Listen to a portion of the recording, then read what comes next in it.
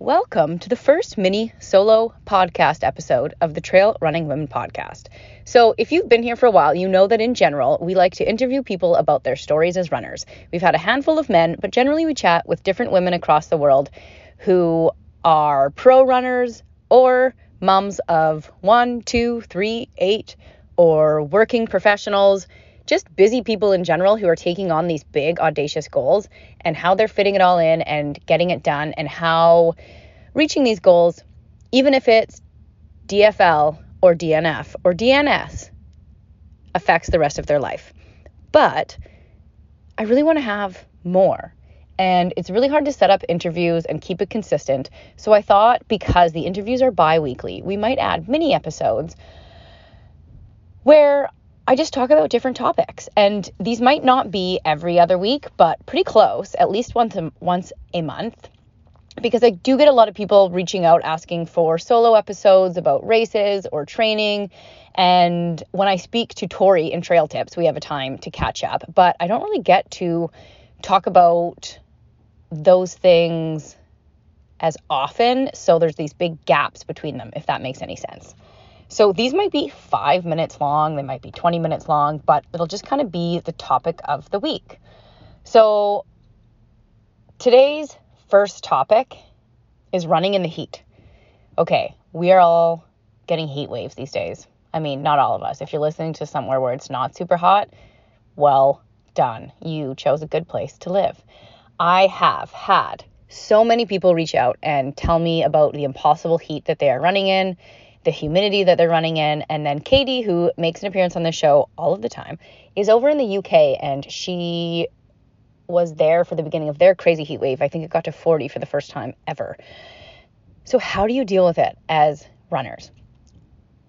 I'm finding mixed reviews on my research. So this is not scientific based. This is experience, what I've heard, what I've been told, and the conclusions I have come to and things coaches have told me. So please do not quote this as some sort of scientific researched study. It is all personal experience, but maybe there'll be some tips that you can take that have really helped. I generally am good in the heat. It doesn't bother me. Other people dread it so much that they absolutely cannot choose races that are going to be in the heat of the summer in a hot location. So I had been told before, and I did read, that it can just be a natural preference. Some people just don't respond as poorly as other people do. My husband and I are a great example. I love a hot day. I just get into this place where my skin feels cold and my muscles all feel like they move well, and I just kind of go along. That doesn't mean that I don't have to be careful not to overheat, but I definitely feel good. Now, that has got me in trouble once. Last year we did the Sunshine Coast Trail. Not the Sunshine Coast Trail. We did a trail on the Sunshine Coast, and I took for granted, it was the first time it was going to be about 38 degrees Celsius. Hold on, should we know what this is for our American listeners? I'm going to say somewhere around 90. I will check that after. Very, very hot. Very, very hot. And I just wasn't super paying attention because I was like, I love heat. And we were out there for 8 hours in the heat of the day. And I definitely just got to a place where I didn't feel well. And I knew that night that I had gotten too hot because I sort of felt nauseous and then just fell asleep really, really early. So, and I felt like terrible all day on that run. So even if you feel good in it, it's important to take some of these steps to try to deal with the heat. Other people don't feel good in the heat, I guess is the other part of it. Katie and Andy are one of them, where they just get so uncomfortable that they just can't do it. I can't really speak to it because I don't know what that's like. I would rather be boiling hot than boiling cold. Than freezing cold. So, I mean, they're all obvious things, but I'm going to do a longer solo episode later with all my tips, and this is my main one. For some reason, even the obvious things are hard to remember sometimes. So you kind of have to make a list and remind yourself, like when it gets hot, that these are how you're going to deal with it. Okay, first and foremost, try not to run in the heat of the day. I know that's obvious and that doesn't really help you in a race, but if you are somewhere where the humidity is high, like South US, just try to get up super early and get out before the sun gets crazy. If that means that you have to split a long run, is it perfect? No. But is it bad? Also no. So if you have 20 miles and you have to do 10 miles at 5:30 a.m. and 10 miles at 8 p.m. to not totally suffer and destroy yourself in the heat, do it. Yeah, that is terrible for scheduling, especially if that's a Saturday, to get up and get out twice. But part of the idea of a long run is running on really tired legs and knowing that you can continue going. And will the fitness be exactly as running a long run? No, but it's a hell of a lot better than not doing your long run because it's too hot, right? It's the same idea as splitting up a back-to-back run on a Saturday and Sunday to get an overall weekend. So, I mean, other coaches might have different reviews on that, but I think if you have to split it up and it means that you can get the miles in and not suffer heat consequences, I'm all for it. Let's do it. Number 2, you want to cool the body from the inside and the out. So that seems obvious, but it's super important. So if you're making routes for your long runs and you can find any body of water where you know you can dip your face and your head or your hat or a buff in it, do it. Get yourself cold from the outside in. If you can do loops around your car and have a cooler of ice, that's really, really helpful. And you can put ice in places that will cool your whole body down. So put the ice down your shorts, put the ice in your bra, put the ice under your hat. All of those things will really help. In your armpits, places that are like major kind of sources for your body temperature regulation. Once you can cool down on the inside from the outside, I think that helps you stay comfortable longer. One thing that really helps me is ice in my mouth and just letting it melt slowly. So if I put an ice cube on the roof of my mouth, my whole body will cool down. So with that, you also kind of want to know what the signs and symptoms of too much heat for you are. So I don't feel hot where I'm like, oh, I'm so uncomfortable. I wish I was colder right now. I get dizzy. And so that's important for me to know because my skin, like I said, like it just gets cold. I can't really explain it. But so I won't be like, oh, I'm hot. Like I won't know, but I will know that I'm dizzy and that I need to then cool myself off, and these things kind of work instantly. It's also hard to eat in the heat. So try to break up your food into little bits at a time and start early and continue to take little bites. Because again, if you're really hot, you might not feel great. And if you can't eat, you're going to be totally in a loop. Eating also, digestion warms your stomach. There's a thermogenic effect to food. So please make sure that you are finding ways, even if it means liquid calories. Check how much you're drinking per hour. Measure it one time. If you're only drinking half a liter per hour, like that's not enough. You want to be probably closer to a liter an hour. Definitely check how much water you are drinking and increase if you can. Electrolytes and salt tabs. Start the salt tabs early. Those make a huge difference. Again, this is experience for me, but if I take a noon tablet, for example, and a salt tab every half an hour, it is like my brain is clearer, my mind is clearer, and my body feels amazing. So it's not, oh, I'm cramping, I'm going to take a salt tab. Start before it happens. Be prepared for these things to happen early. Your feet.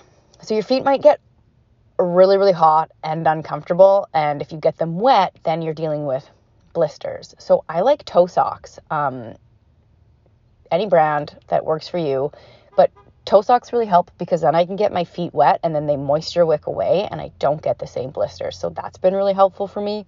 Careful with the sun because I have had a lot of skin cancer removed and moles removed, and now I'm looking at different SPF shirts because if you're out there all day, sunscreen isn't going to be enough. It's going to wash away. You're not going to be able to apply enough. So a hat and a white, really, really, really light long sleeve SPF is highly recommended. Jamie Sadek has one that my mom just got actually because she's got the same skin as me. So that's my other suggestion is things to shield yourself. Those might be the main things. Cooling outside, cooling inside, a hat, sunglasses, ice, aid stations, split up your run. Oh, lastly, if you have an A race that you really want to do and it is in a warmer climate than where you live, you can acclimatize. Again, not full research, but I have been told 2 or 3 weeks can really help. So you can start training a little bit in the heat and get used to how your body's going to respond and start to feel a little bit better in the heat. So we've all had that first really hot day when it hasn't been hot in a while and it's exponentially harder. If you can't travel to the place where your race is, try the sauna. So go into the sauna, and when you get to that edge, see if you can breathe through it or drink cold water and just get used to that feeling. A dry sauna I like, it's really good for you anyways. Or throw on a sweater and go for a run if it is not as warm, and just see how you can deal with overheating and what tools work best for you. So practice these situations before you get into a race.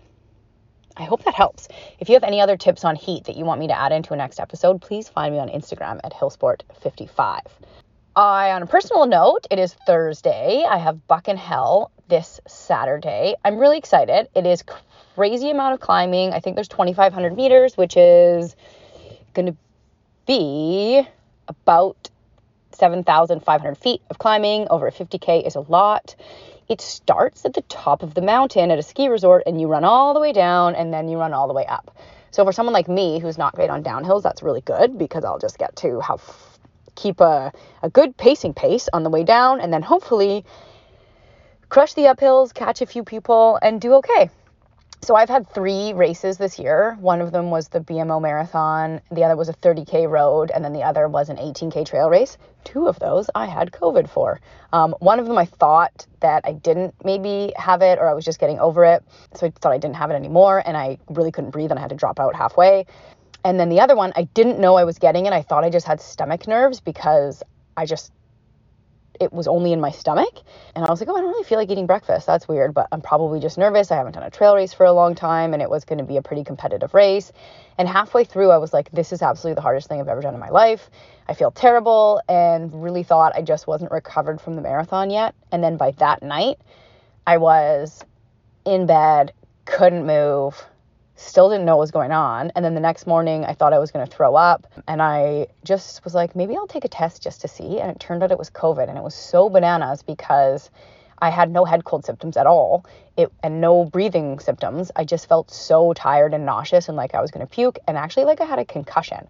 So I ended up in bed for about 2 weeks feeling like I had migraines and just tired and sleeping all day, and a fever, which is how it presented in my kiddo too. And my husband, so it wasn't hard to isolate because we literally couldn't move. And that was May 28th. So then we've had a good training block up until this 50, but I haven't raced a 50 in many, many years, so I don't totally remember how that's going to feel, which will be fun. I'm pretty excited. It will be a good day. And then it's my anniversary baseball tournament, which I'm also very excited for. So maybe on the next mini solo episode, I will talk about how the race went. But that is the tips for staying cool in the super hot weather. Thank you guys for listening. If you want to leave a 5-star rating and review, that's super helpful. Definitely reach out with guest ideas, mini episode topic ideas. And as always, thank you so much. You guys are absolutely the best.